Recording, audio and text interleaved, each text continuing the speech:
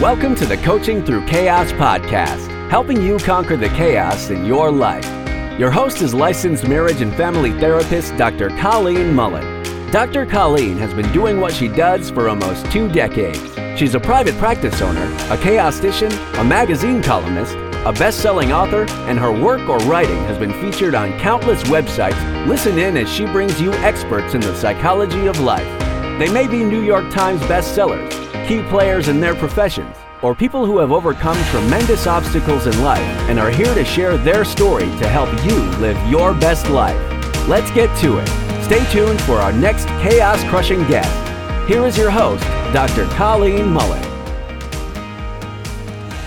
Hey everyone, Dr. Colleen here, and I'm so glad to have you join me for this very personal episode.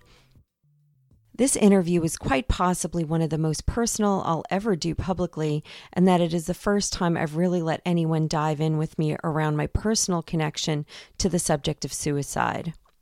For those of you who follow me on Facebook or Twitter, you may already know that my life was devastated about 10 years ago by my baby brother's suicide. Scott was 28 when he died, so although not a baby to anyone else, he was certainly and always will be my baby brother. And my life was changed on July 1st, 2007 in ways that I could not have imagined. This episode is sort of a two-way interview. My guest is Dr. Jonathan Singer, a licensed clinical social worker. Jonathan is a professor at Loyola University of Chicago and the founder of the almost decade-long running Social Work podcast. We met in person last summer at the Podcast Movement Convention. We had a mutual therapist podcasting friend in common, and when I learned that he was also an author and expert on suicide prevention, he literally wrote the book on it for school professionals, and then I experienced the presence of his kind nature. I knew that if I was going to let anyone get me talking about Scott and the aftermath of his suicide, it would be Jonathan. For those interested in reading more, Jonathan's book is Suicide in Schools, A Practitioner's Guide to Multi-Level Prevention, Assessment, Intervention, and Postvention. The first part of the interview is educational. We cover the age ranges of kids most at risk for suicide, what parents and school personnel can do to help kids with suicidal thoughts, and when kids talk about wanting to kill themselves, it means something, and Jonathan helps dismantle how to discuss and reframe a child's use of those words. The second part of the interview is Jonathan interviewing me about my experience of having a brother who struggled with depression and suicidality for many years, how his suicide affected myself and my family, and my personal grief process. Now, I listened to the playback of the interview before recording this intro this morning, as we conducted this interview several months ago. And it's a tough one. I think that's why I put it off for so long. But my hope is that, for as much as talking publicly about my brother Scott and his suicide and the after effects are cathartic for me, I do hope that listening to this is helpful for those who are struggling with suicidal thoughts or have loved and lost someone to suicide. So we're going to get into the interview now. Thanks so much for tuning in. All right. Thanks, Jonathan, for being with me on the Coaching Through Chaos podcast. I'm so glad to be here, Colleen. It's an honor and a pleasure. All right. So I met you at the Podcast Movement Conference, and you've been hosting the Social Work podcast for a long time, but your bulk of your work appears to be around studying suicide. And of course, the book that we've already talked about. Can you talk about how you got into studying suicide? Yeah. So when I was in high school, I was in the play Ordinary People. And folks of a certain age will say, oh, yes, Ordinary People. That was that movie with Mary Tyler Moore and Donald Sutherland. And that's Kiefer Sutherland's dad, for those of you who are not of a certain age. And it was a story about a family where there was the oldest son died, and then the younger son was really grief-stricken at his brother's death and made a suicide attempt. And this play was really profound in the high school because it was a play about suicide risk. And the drama teacher did something that in retrospect I think is amazing. And I also think she probably was required to, but she hired a mental health professional to come and talk with us as actors and then debrief after every performance. And it was the first time that I was really aware of suicide as an actual thing. And then I went and I got my MSW, and I kind of had visions of what I was going to do. And the only job that I could find was working at a mobile crisis unit, doing suicide assessments with kids. And I learned that I just loved crisis work. And I also learned that this thing, doing suicide assessments and managing suicide risk in youth, this thing that I would do day in and day out, that I felt really confident in doing, I quickly learned that a lot of professionals don't feel confident doing that. And so I realized that I had a little bit of expertise that I could share. That's so interesting. I have a similar background. My first job in the field was overnight on a suicide hotline. So it wasn't assessing kids. It was dealing with the phone calls that come in at night by myself on a phone line.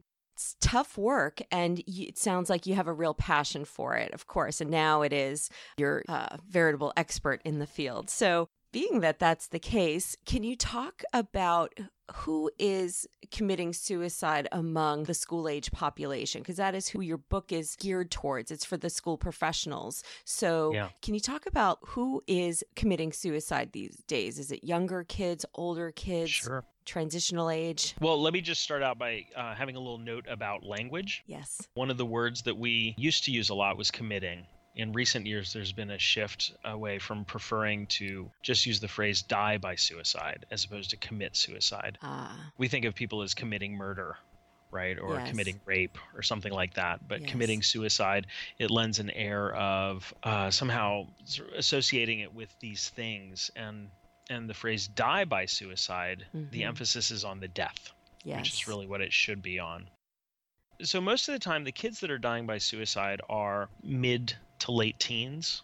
Kids under the age of 10, luckily, rarely die by suicide. It's not something that you see. If you look at the Centers for Disease Control, they have an online program that you can actually look up deaths, either at the national level or state level. And there are even some cities, and it breaks it down by age group. You're not going to find a lot of kids, maybe 14 under the age of 10, that died by suicide last year. But the number jumps significantly once you start getting into the middle teen years. And so we usually talk about youth suicide risk as being 15 to 24. Okay. Now, some of your listeners might be thinking, well, 24, that's young adult. And yes, it is young adult, but research on neurobiology suggests that the brain continues to develop until about age 25. And so while you might have a big difference between a 15-year-old and a 24-year-old, in terms of brain development, there's still some processes that are the same. And so in terms of youth suicide risk, we oftentimes have that as the age group. Yeah, 15 to 24. And what are the risk factors that people should look for in that age? A lot of the risk factors for kids are the same as adults, in the sense that if you've got kids that are struggling with depression, that's a huge risk factor. And just remember that in kids, depression oftentimes looks like irritability or anger.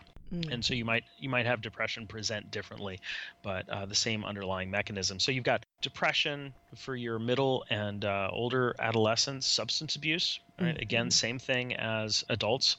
There are some things that are a little different. One of the big risk factors across the lifespan has been traditionally being sexual or gender minority status, so LGBTQ. Now, if you're 55 and you've been out for 30 years and you've got a strong community, LGBTQ, your sexual orientation isn't necessarily a risk factor for suicide, right? Right. If you're 15 and you're in the closet and you are worried that people are going to reject you, like your family, your friends, then it can be a risk factor because of what it means to your social network. Yeah. And then also there's their own fear of how people will respond to them. But in general, too, whether it's that factor or just other social acceptance factors, I'm thinking, right? We hear stories. We were just talking about one about cyberbullying. Mm-hmm. And is that something now that's listed as a risk factor if kids are being ostracized by other kids? Yeah, anytime you have kids who feel rejected or are intentionally being abused, and bullying and cyberbullying are experiences where you have a perpetrator who's intentionally targeted somebody and engaged in multiple intentional acts of violence against that other person. And this is something really important to remember. The media jumps on certain formulas to get their job done. And I say this with full love and respect for journalists. They have a nearly impossible job, right? They show up first thing in the morning and they're told to go report on a change at the local bank. And the next day they show up and they're like, a kid died by suicide.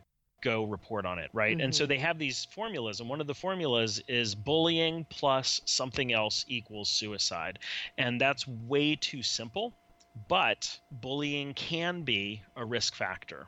Oftentimes when you look at kids who have died by suicide following bullying or cyberbullying, they have these underlying risk factors of an existing mental illness.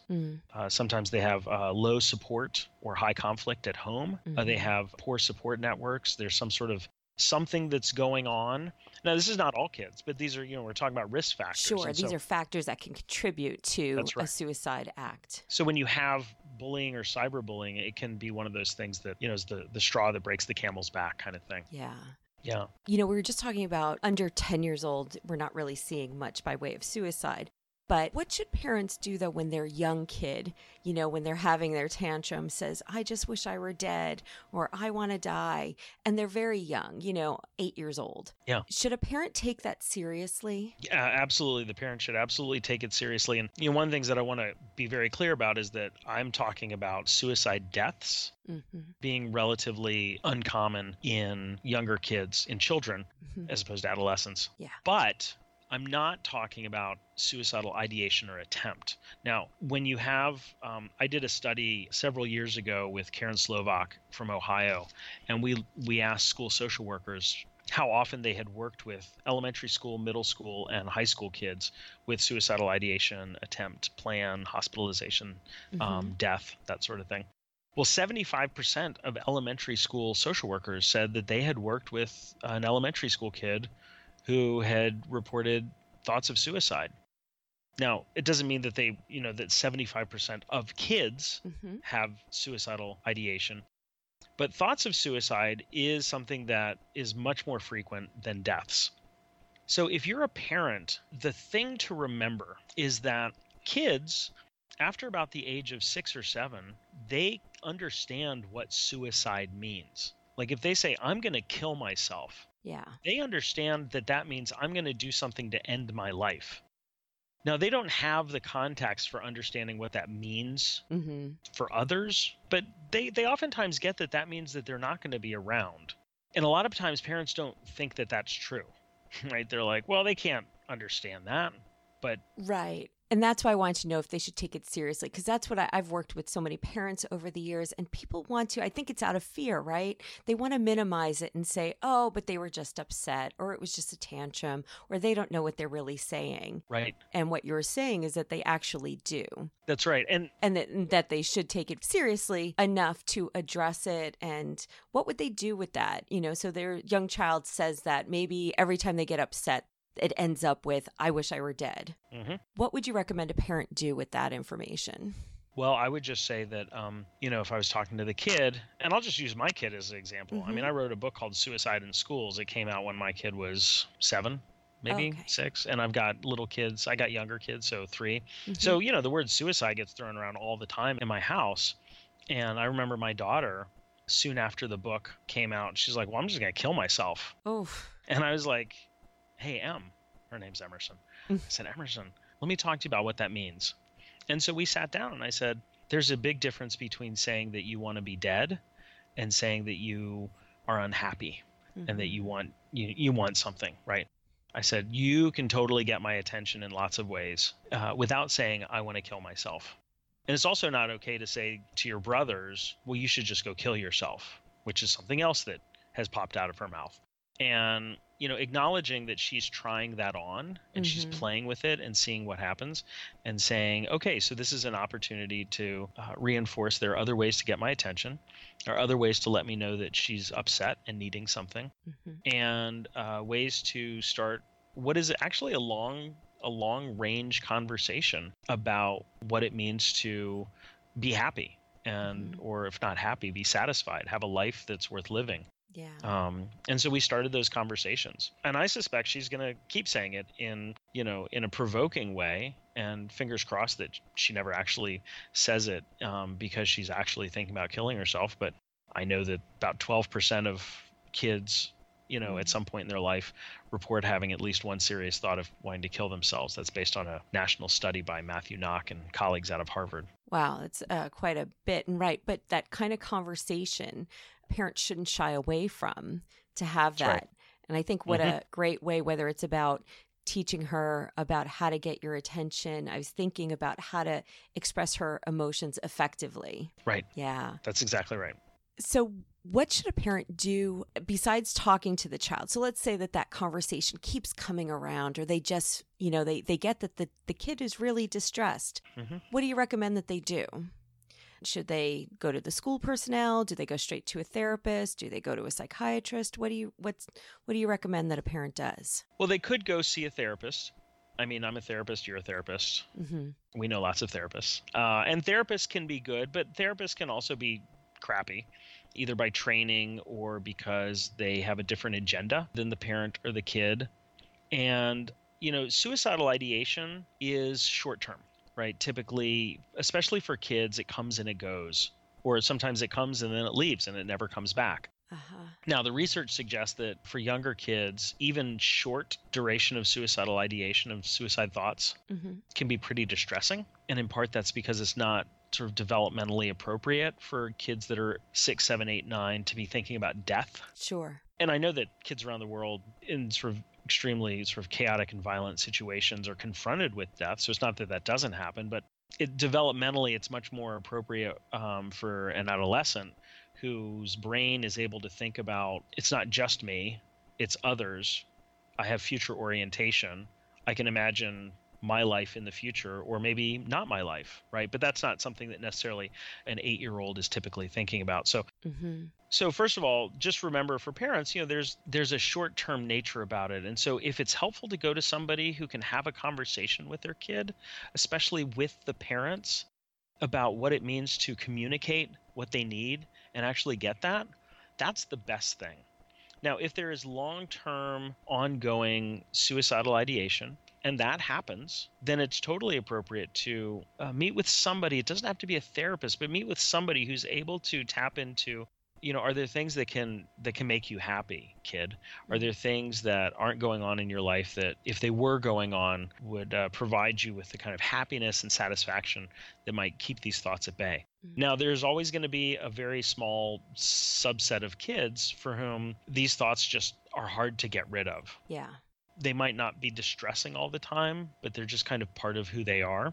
And I've spoken with a lot of these folks as adults who have said, man, I remember being like 9 and looking up and seeing the fan in my room and just wishing it would fall on me. Oh. And then I would just be dead. And technically, that's what we call non-suicidal morbid ideation. Not thinking about killing themselves, but wishing they were dead. Yeah. But that's just a technicality that those of us in the field sort of go for. But if you have a kid and you're thinking, okay, so in general, the kid is not really at the stage developmentally where thoughts of the future and death are kind of part of their makeup, but they keep talking about this and we've tried to figure things out, then it's totally appropriate to do a full workup. And that means going to see a therapist, going in to see your pediatrician or a psychiatrist, talking with the school counselors, talking with your community leaders that there might be involved in. And by that, I mean like sports coaches. That's what or I was thinking, imam, priests, rabbis, whatever you have, and really get a 360 view of this kid. What is this kid like when he's on the soccer field, right? What's she like when she's in art class? all of these Yes. things so that you get a better take as a parent of how other people see your kid, so that you can have a better sense of what goes on. Right. I think probably to add on that too, the reverse can happen, right? The child can make those statements in other settings and not at home. And for the parent to really listen to those professionals who are in contact with their kid, whether it's the sports coach or the teacher, to take that into consideration and not say, well, he doesn't do it at home, so it must be he's upset in the one class. Right. And really kind of get the full picture. So I like how you put talking just to someone for the short term, someone who can reach the child, whether it might be the sports coach or the teacher, even before getting to a therapist. Yeah, absolutely. Yeah. In this, talking about it being some short term or transient kind of thinking, I had always remembered some kind of statistic where if someone had suicidal thoughts when they were a kid, or an attempt, I think it was when they were under 18, they were something like 86% more likely to have an attempt later on in life. But I remember that statistic from probably 20 years ago. So I'm wondering, is that something that's still true, that someone is at risk if they've made an attempt? That later in life, it's something that would come back around and revisit them if they were in a distressed place again? Well, for everyone, the single most significant predictor for a future suicide attempt is a previous suicide attempt. And the extent to which that has lasting power, I think, is a little bit up for discussion. Because you could have somebody who made an attempt when they were 14 and they just got surrounded by support and love and maybe the right medication, and it kind of set them up on a path where even if they had thoughts, the idea of trying to do something to end their life was never a possibility again, right? They were like, I will never do that to people I love again. And so there's a good kind of counter example. So yes, prior attempt is a really big and important risk factor for future attempts. And so everybody should be aware of that when they do their assessments. Now, is that different than also suicidal thoughts? Is suicidal thoughts being sometimes transient, sometimes longer lasting? I know I don't work with a lot of teens anymore, but I did for exclusively for probably 7 or 8 years. And so many of them, like we even talked about suicidal thoughts as an escape fantasy. They were kids that said in a million years they would never do anything to hurt themselves, but it always was, I could just disappear kind of thoughts, or I just don't want to have my life anymore. And we then kind of rebuilt, okay, similar to what you were saying, what would make life better? How can we start implementing some of these things into your life? What kind of plan can we make for the future? And kind of start building them back up from having these thoughts, that the thoughts were then, extinguished, at least for that time period. Why is it that some people have that? And is that something that you, as the expert in suicidality, is that accurate, that it could just be an escape fantasy as some way of comforting themselves when they feel really distressed, even though they know they would never do anything? Is that something that people turn to? I wouldn't say that intense suicidal ideation is an escape. I think I would consider that more the non-suicidal morbid ideation. Like, sometimes I'm like, oh man, if this house collapsed, or, if I were on the street and a bus hit me, or, like anything that sort of where you would die. Yeah. Right. Sometimes that can be kind of an escape fantasy. And that's what I'm really talking about, those kind of thoughts. They were never really had an intent behind the thought. It was, if something happened to me, it would be all right. Yeah. And that's why I think it's important to distinguish if something happened to me from if or when I do something to myself, because those are really different. And I think that there are kids for whom their life circumstances are so horrible that they want to do anything to escape, but they don't necessarily want to die, and they certainly don't want to kill themselves. Yeah. But sometimes those escape fantasies are really appropriate coping, especially if there's abuse, either inside or outside the home, those sorts of things. But I would not say that kids who voice thoughts of suicide should be seen as engaging in an escape fantasy. And I think that, there's this myth that parents have, or that adults have, which is that sometimes when kids say that they want to kill themselves, they're just doing it to seek attention. And the myth part is that this is not serious. The truth is that they do want attention. And my question for the adults is, what is going on in their life that's so terrible that they need to say, I'm going to end my life before somebody pays attention to them. And so, so pay attention to them, figure out what it is that they want. And if you don't, then a kid who never really had an intention might escalate in order to get what they want, even if they don't actually want to kill themselves. Mm-hmm. Now, when we look at prevention of suicide, what have they found about prevention programs? Do they work? And are schools right now mandated to have programs implemented? Yeah, there's no mandate to have prevention programs in schools. There are some states that have passed variations of what's called the Jason Flatt Act, F-L-A-T-T. And that is legislation that requires school professionals, sometimes it's teachers, sometimes it's all school professionals, to have education around suicide risk. And that's new in the last, maybe 5-10 years. There are some schools, there's some states and some, definitely districts that have ongoing suicide prevention programs. Mm-hmm. But what I want to say about suicide prevention programs is that suicide prevention, there's not just one. Right. So if you're in a school and they say, oh, let's do a gatekeeper training, that's great. And in fact, there was a study that came out in, I think it was 2015 by Christine Walrath and colleagues that looked at gatekeeper training programs. And a gatekeeper training program is one where adults are trained to identify kids at risk and then provide referrals to them. And there are a bunch of different versions, but the study found that in counties where they had gatekeeper training, when compared to counties without gatekeeper training, suicide deaths actually dropped. So this is one of the few studies that has ever found that, in fact, gatekeeper training as a school-based suicide prevention program was successful in reducing suicide deaths. Mm-hmm. And that also, another comparison they used was, did deaths for adults decline in that same period? And they did not. And so it's pretty... So it's pretty clear that it had something to do with the training or the program. Yeah. And when the training ended, suicide deaths went back up.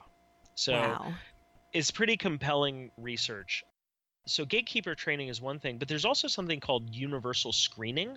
Mm-hmm. And universal screening is like panning for gold. You go into a school with 3,000 kids in 4 grades, and there are 5 guidance counselors for 3,000 kids, and there's no way that they're going to get to know all of these kids. The teachers don't talk to each other.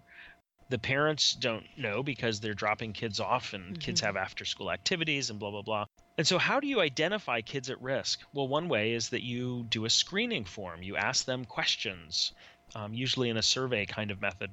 And then the kids that answer yes to questions like, in the last couple of weeks, I've had serious thoughts of ending my life. Those are kids that are the little nuggets of gold. So out of 3,000 kids, you might have, if we look at the statistics for high school, it's about 15 to 17% in a given year report having at least one serious thought of suicide. That's through the Youth Risk Behavior Survey through the CDC. So if we're talking about 17% of 3,000 kids, I actually have no idea what that is, but let's say a couple hundred kids. Right. At that point, what you would want to do is you would want to then refer them to something. Now, universal screening is a great idea. In fact, it should happen everywhere. It should happen everywhere. One of the reasons why it doesn't is because schools are required to establish a referral base before screening, right? If you have 300 kids... Where are you going to send them? that pop up in need, like, what are you going to do with them? Yeah. And so for all of your listeners that are mental health professionals, if you have expertise in suicide risk, call your local schools, call your local high school and say, I'm not promoting my services, in private practice, but I do want to let you know that I have this expertise. And if you want to talk more, I can be part of a referral list that you guys have in case you do some sort of suicide prevention activity, a workshop, some sort of programming, and there's somebody that you need to refer out. You can have my, blah, blah, blah. It's a great tip. Yeah. Yeah, because most schools, they don't, the school social worker, the school psychologist, whatever, like they don't have time to sit, through the phone book and be like, Okay, I'm going to go with A, like Adams, Stacey Adams. Hello, Stacey. Right, who works with teens, right? Like, you don't know. So anyway, so suicide prevention programs, there is some research to suggest that it does work. Mm-hmm. Having one program does not a comprehensive suicide prevention program make. Yeah. And also it requires coordinating with communities. You can't do successful suicide prevention in the schools unless you're thinking about successful suicide prevention out in the community. Right. As with so many things, it takes a team Mm-hmm. of support to make the whole venture successful. Yeah. And I'll just say that in our book, Suicide in Schools, one of the things that we really talked about was that school professionals, particularly mental health professionals, they have access to the kind of information that outpatient community mental health therapists would love to have. What's it like for this kid on a daily basis? Mm-hmm. When this kid is sitting in class, right? Not when they're in there, some therapist's office, with special one-on-one time, and it's sort of like the Johnny Show for an hour. Like, what is this kid like? Mm-hmm. And now, like I said, most schools, mental health professionals don't have the time to get to know the kids. And so we created what we call the suicide risk monitoring form. Oh. And this is a form that can be self-report, or it can be administered by the school counselor, social worker, psychologist. And you would give it to a kid who's already at known risk for suicide. You'd give it to them every single time you see them, and then we've set it up so that you can track the scores. And so if you're a school mental health professional and you're not doing the therapy, right? You're not accompanying the kid to the medication appointments, you can still get incredible information and pass that along. And so that you have these teams working together. Yeah, it's so important. And when I was doing some research for this interview on you, I saw something about a Zero Suicide Initiative. Can you talk about that? Yeah. So the Zero Suicide Initiative is something that really developed out of David Covington and Mike Hogan are two folks who are very passionate about suicide prevention. And they are taking an organizational perspective specifically for healthcare systems. So like hospitals, nursing homes, those sorts of things. What can organizations do to make suicide a never event? Now, part of that is changing the way that individual providers are trained, right? What they know and what do they think and what do they believe and what their attitudes are around suicide risk.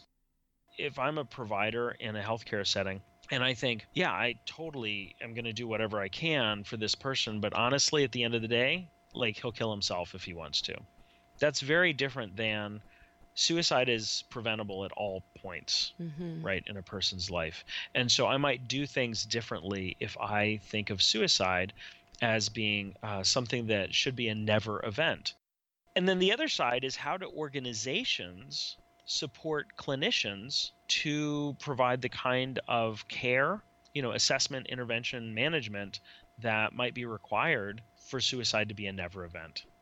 And so this initiative is going on, and there's a lot of details. And I actually interviewed David Covington for my podcast, and you can hear him talk at length about Zero Suicide there.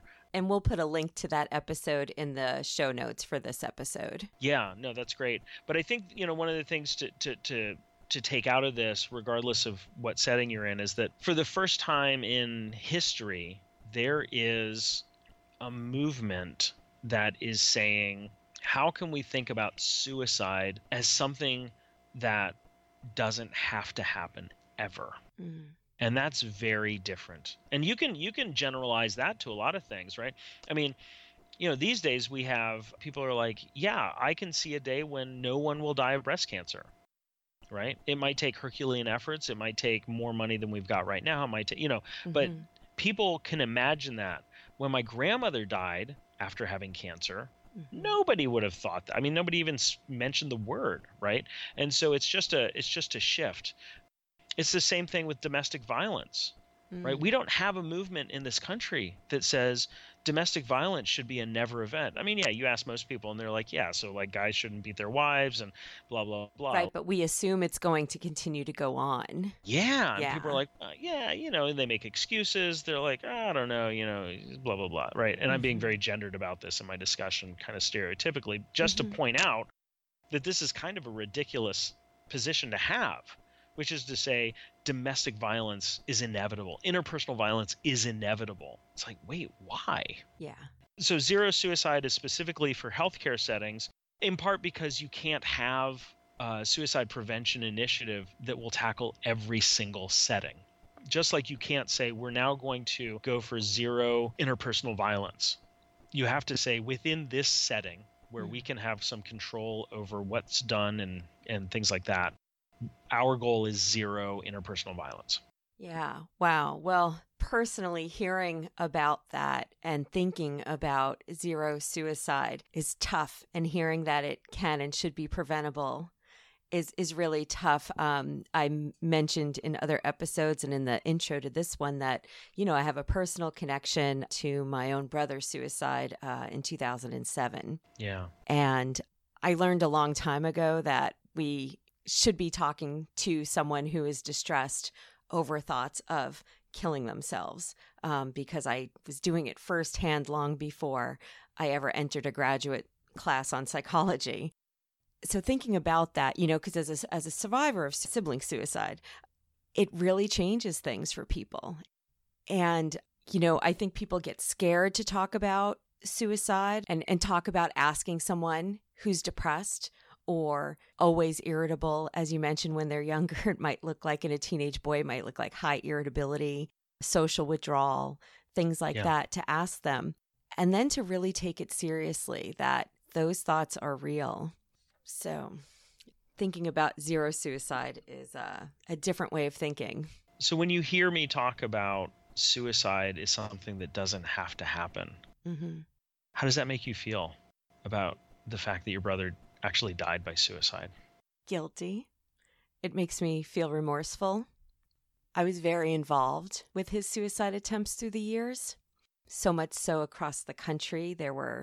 One day there was a 7-hour phone call in trying to prevent him from doing what he was telling me he was going to do to himself, that ended with calling the police across the country after I knew where he was, and they picked him up and took him to the hospital. And the day before he actually did it and died by suicide. It's funny you say that. I always say he died from depression. I don't say suicide. I say he died from depression. Is it easier to think about him dying from depression than suicide? I think I do it for other people. Like to protect them? Right. When I say, I have 3 brothers, but one of them passed, is what I, because they say, oh, do you have siblings? Yeah. So I have a sister and 3 brothers, but one of them died a while ago. Oh, what happened? Oh, he died of depression. They get it. But I think I say it so I don't have to go into suicide is such this word that I think, I say I'm doing it for other people. I'm probably doing it for myself now that I'm saying it. Like the day before he did it, he called me and left me a voicemail that was so nonchalant. It was, hey, Kyle, I'm calling to see how you're doing. Everything's fine here. And the next day he was dead. And it was one of these things where, and I have guilt. I actually thought at that time, because he was in between, he hadn't been actively suicidal in a while, but he always was. I had to do a lot of caretaking with him. And he always turned to me for that. And I remember thinking, I'll call him back. I'll call Scott back in a couple of days. And I didn't have a couple of days. And he was just gone. So when you say that there's always something that can be done, I think then I get mad and I go, well, how dare you say that? Like, we've all done everything we can. What could we do? I couldn't know, because he left us out of that plan. He included me in most of the plans throughout his 20s, but left me out of that final one. So a couple things. First of all, my heart breaks for you, because it's clear that you love your brother a lot, and that you were there for him at his most pained moments. And I'm not surprised that you feel some guilt and some anger about sort of the last conversation, and also this implication that well, maybe you could have done more. Yeah. And I want to say that zero suicide and this idea that suicide should be a never event, that this is a message for organizations and professionals. And it points to one of the big kind of two sides of the coin things in suicide prevention. On one hand, we put people at risk as providers when we think, well, maybe this person will die and there's nothing I can do, right? There's at some point where I'm off the hook. You wouldn't want to refer your brother. No, to someone who thought that way. To a provider who is like, yeah, I'm here for you, man. I mean, up to a certain point, right? So there's that. But then the flip side is that when somebody dies by suicide, we feel so guilty. And there's the question of why and what could I have done differently, that it's actually not healthy for us to say, yeah, that's terrible, and you probably could have done something differently. Like, that's just a horrible response. And so we don't actually respond that way in the suicide prevention community. So talking to providers proactively, we say suicide should be a never event. And when we talk to survivors of suicide loss, then we comfort their grief, and we honestly say, you did everything you could. And so there are those two sides. How can those both be true? Well, they just are. Yeah. And, with your brother, long time suicide risk, and it sounds like he had more than one attempt. Yes. And those ongoing thoughts, there's nobody that can be expected to manage that alone. And it sounds like you had some pretty good interventions as an individual to rope other people in. But adults, for parents, anybody who's listening to this, never think that you should be able to do this by yourself. The professionals don't do it by themselves. You could be an attending psychiatrist with 50 years of experience, and you are not expected to do a suicide assessment or manage suicide risk by yourself. And thank you for saying that. It was something, and when you mentioned that some people's thoughts are transient and some are longer lasting, I know of one period of time in his life where we don't think that there was any kind of suicidal behaviors or actions. He seemed to kind of level out and be okay with his life. But from the time he was about 15 and then he finally died at 28, it was pretty constant worry over him. And, and there were times, I believe that he had a diagnosis of bipolar, but he really just didn't like what he perceived as a stigma and saw it as a weakness, and would only take medication for a short period of time. So there was that thing where you go, okay, well, I can keep holding your hand and bringing you to help, or getting you help against your will, because he was so mad at me for getting him hospitalized at least that one time. But then I know he called me another time straight out of the hospital and said, you got to get me out of here. Can you get me to California? And I flew him out from New York to California the next day, and he lived with me for about 6 or 7 weeks after a hospital stay. And I remember just being so scared, going, oh my gosh, what have I done? What if he kills himself on my couch? How will I tell my parents? How will I live with that? And so I pretty much lived under high anxiety. I dropped him out of my house every day, and here in San Diego, I had him go do something outside, made sure that he was going to the doctor, checked him taking meds like I would if he was my, inpatient patient. And it was he understood why I was doing it, but it was more stress than I realized it was going to be until he got here. But on some level, I'm glad he did it. I mean, it was safe for him. But then there was something compelling him to go back to his life in New York and just to deal with it. And, he saw it, as so many people do, as there's something wrong with me. I need to be able to deal with my life. And he thought he should just be able to suck it up and put on a good face and make it all better. Yeah. And without any help. And what I'd like people to understand is, like, you got to get help. There's somebody who, whether it's a full-on therapist or, as you mentioned, somebody you connect with, an adult in your life that you connect with, someone can reach you and show you something different. Well, and I think that, you have some really great training, and I'm sure he benefited from that. And, I think most people don't even have what you have, Sure. right? In terms of, I don't know where you were in your career when all this was going on, but most people don't have training in crisis hotline. Yeah. Right? No, I had already had that training by the Yeah. time I was really involved with his struggle. I was significantly older than him. I was 8 years older. So I was already into my 30s and working as a therapist when I really became aware of how bad his struggle was. Yeah. And he was in his mid-20s. Yeah. So, I think that, one of the take-home messages for folks from your story is that it is important to step up when you can and where you can, and doing things like, you had your brother stay with you. I've had parents, when their kids are in really intense suicidal crises, they have their 17-year-old kid sleep on the floor in their bedroom, right? And most parents are not going to be like, oh, well, of course I'll have my 17-year-old sleep on the floor. Like that, you just don't even think about that. But there's a way in which you wrap yourself around the person that is at serious risk, and you just hold them, like sometimes physically, but socially and emotionally, to make sure that they know that they are loved, cared for, and supported. Because when you're in a suicidal crisis, most people tend to feel like they're a real burden on others, that there's not that sort of love and support for them, and that they feel like they would be doing everybody else a benefit or a service if they ended their life. And so you really need to make sure they know that is absolutely not true, and is in fact the opposite. That it would just be devastating for you. If that happened. And in fact, it was, and it is, and my family has never been the same again. It changed everybody, of course. How did your family react to that? We were never really the closest, but my siblings were pretty close.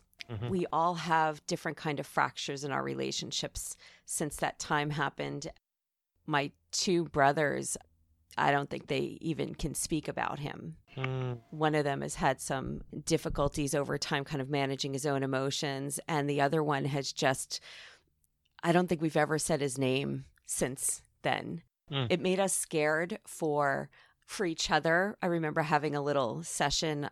We all gathered for my father's last birthday. My father passed away about a year and a half later, and we all think it was like he'd gotten very sick very fast.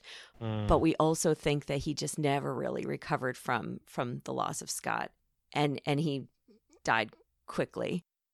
And I remember, I think it was at his last birthday party right after Scott passed, that we all kind of checked in with each other to make sure that we were all kind of okay. But, we don't really have a lot of conversation about him. It sounds like it was just so devastating for everybody that the words aren't there, the context, like how do you even come back from that? Right. And like, I'm one of these people where I want to talk about him. I was very, very close with him. I have his picture up in my place and keep him around. I even have a big tattoo to memorialize him. Nobody knows what it is. It doesn't signify my brother, but it has the date of his death in there. And it just reminds me that you can't take any day for granted. You don't know that the people that you love are not going to be there tomorrow. Yeah. And even if they're fine one day, whether it's a suicide or a car accident, they could be gone. So you need to appreciate that and express those things. If I had it to do over, even if I called Scott on that day, I know I most likely would not have prevented anything from happening the next day if I'd called him back. That much I know from my training. That's helped me to understand that no matter what, his mind had been made up at that point. At least on this personal level. Professionally, I might say something different if this was I might have thought that there was more to do. You're integrating that zero suicide philosophy pretty quickly there. I like that. Yeah. And, I've had that professionally. I always think there's another way to help someone. Yeah. Surviving it is something else. Surviving somebody else's that you love is something else. And because I was so close to it, I had to find ways to forgive myself for not calling him back and understand that one phone call from me I was not that powerful in his life, ultimately. Like, right. I don't have that much power to save somebody's life on my own like that. Right. So that's helped. But yeah, the relationships are different. Everybody grieves differently. And that's what I learned a lot. Everybody grieves differently. And it's changed my perspective. Mm-hmm. I did have to tailor my professional work a bit for a while. Today, I'm at the point where if somebody comes in and I know that they have depression with suicide in their history, I'm okay and I can take them on. But for years, like this was in 2007, I'd say it was only in the last maybe year that I've become okay with that. I just was scared of it. I didn't want it near me. So of course, I had clients that were depressed, and at times they would get suicidal or have suicidal thoughts. And that was okay. But if they presented that way in the initial screening call, I would refer out. It was something I didn't want to invite in because I knew I was too close to it. And I was fortunate enough that when he died, I was actually on a little hiatus between my last job and starting my private practice. And I had planned to take this like 2 months off over the summer. And he died July 1st. So I didn't have to work because the last thing I wanted to do was be a therapist at that time. I was like, I don't want to deal with anybody else's problems because I've got enough. Right, of course. So things happened that I think allowed me to deal with it on my own terms and in my own way, where I didn't have to be interfered with my day job of just being there for everybody else, which was really a tough thing to think about at that time. Because then, of course, you know, I'm the caretaker in the family. It's just kind of my role as the big sister. And I felt like I needed to be there for the rest of my siblings. And I've got a sister with special needs. So emotionally, it was to kind of really hold her up. And of course, my mother and my father had lost them. And I was the one who had to tell my father. And it was just a horrific experience.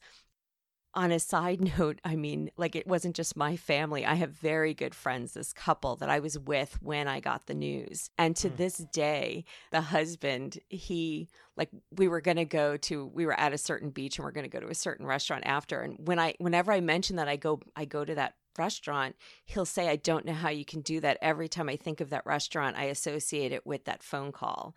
And I'm just, and you know, so he's had his own reaction, and he was like a byproduct of my trauma because they watched me become traumatized. Like I was in trauma in that moment, because no matter how much you know that someone is struggling and you know that it's a morbid thing, but we all kind of knew someday we might get that call that just said he was gone. And you get it and you still don't think it's real. Yeah.